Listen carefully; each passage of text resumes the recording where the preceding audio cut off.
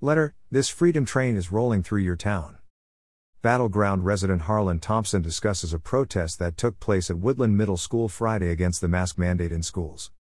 Editor's note: opinions expressed in this letter to the editor are those of the author alone and do not reflect the editorial position of Clark County Today.com. By Harlan Thompson, BSN, RN in Battleground. Today, February 4th will go down in history for Woodland Middle School, which is just 20 miles north of Vancouver. Did you hear it? Know that rumbling in Woodland, gateway to Mount St. Helens, at 8:30 this morning, was not the mountain. These were eruptions of cheer and celebration from over 100 maskless middle school students exercising their freedom to breathe freely. They came to school this morning without their mask and gathered in unity. Just watching these students looking around and smiling in conversation with one another was watching Christmas morning happening all over again.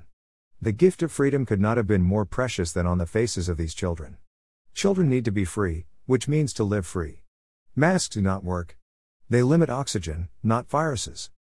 Hats off to Woodland Middle School Principal James Johnston, who stood with his maskless students behind a plastic face shield so we could see his smile as he spoke.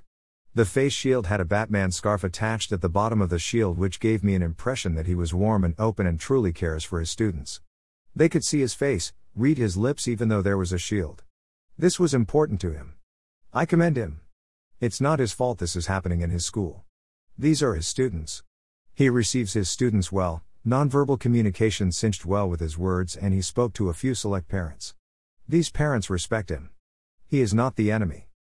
Principal Johnston gave options for what is to happen next for his students by speaking out options to all his maskless students.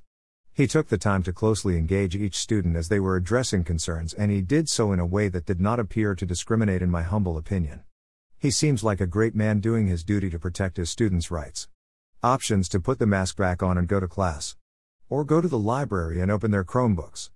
Other options about having to fill out a form, possibly calling the parent to come get them, which he would help the students with individually. Parents that were present only had positive responses to his direction regarding their children. One parent mentioned, sending her child to the library was segregating him from his classmates, and this should not happen. We can agree, but we also realize this is the first step in the right direction. Yesterday, high school students made an important impact to stop this mask mandate.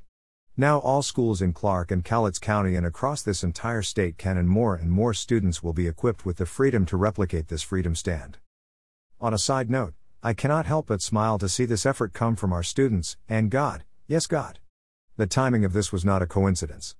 On February 1st, our Clark County Council members voted against our mini-initiative petition to stop medical discrimination. They tried to silence 11,505 registered voters who came out to sign our legitimate historical petition. All we needed was 8,311 votes, but we had over 3,000 more signatures. Only one brave council member listened to us. Only one. Thank you, Eileen Quiring O'Brien. Thank you for your dedication to support freedom. We will never forget you. Then, as God would have it, the very next day, Washougal High School stood up and made national news. Fox News, Jesse Waters. Today, Woodland Middle School stood up.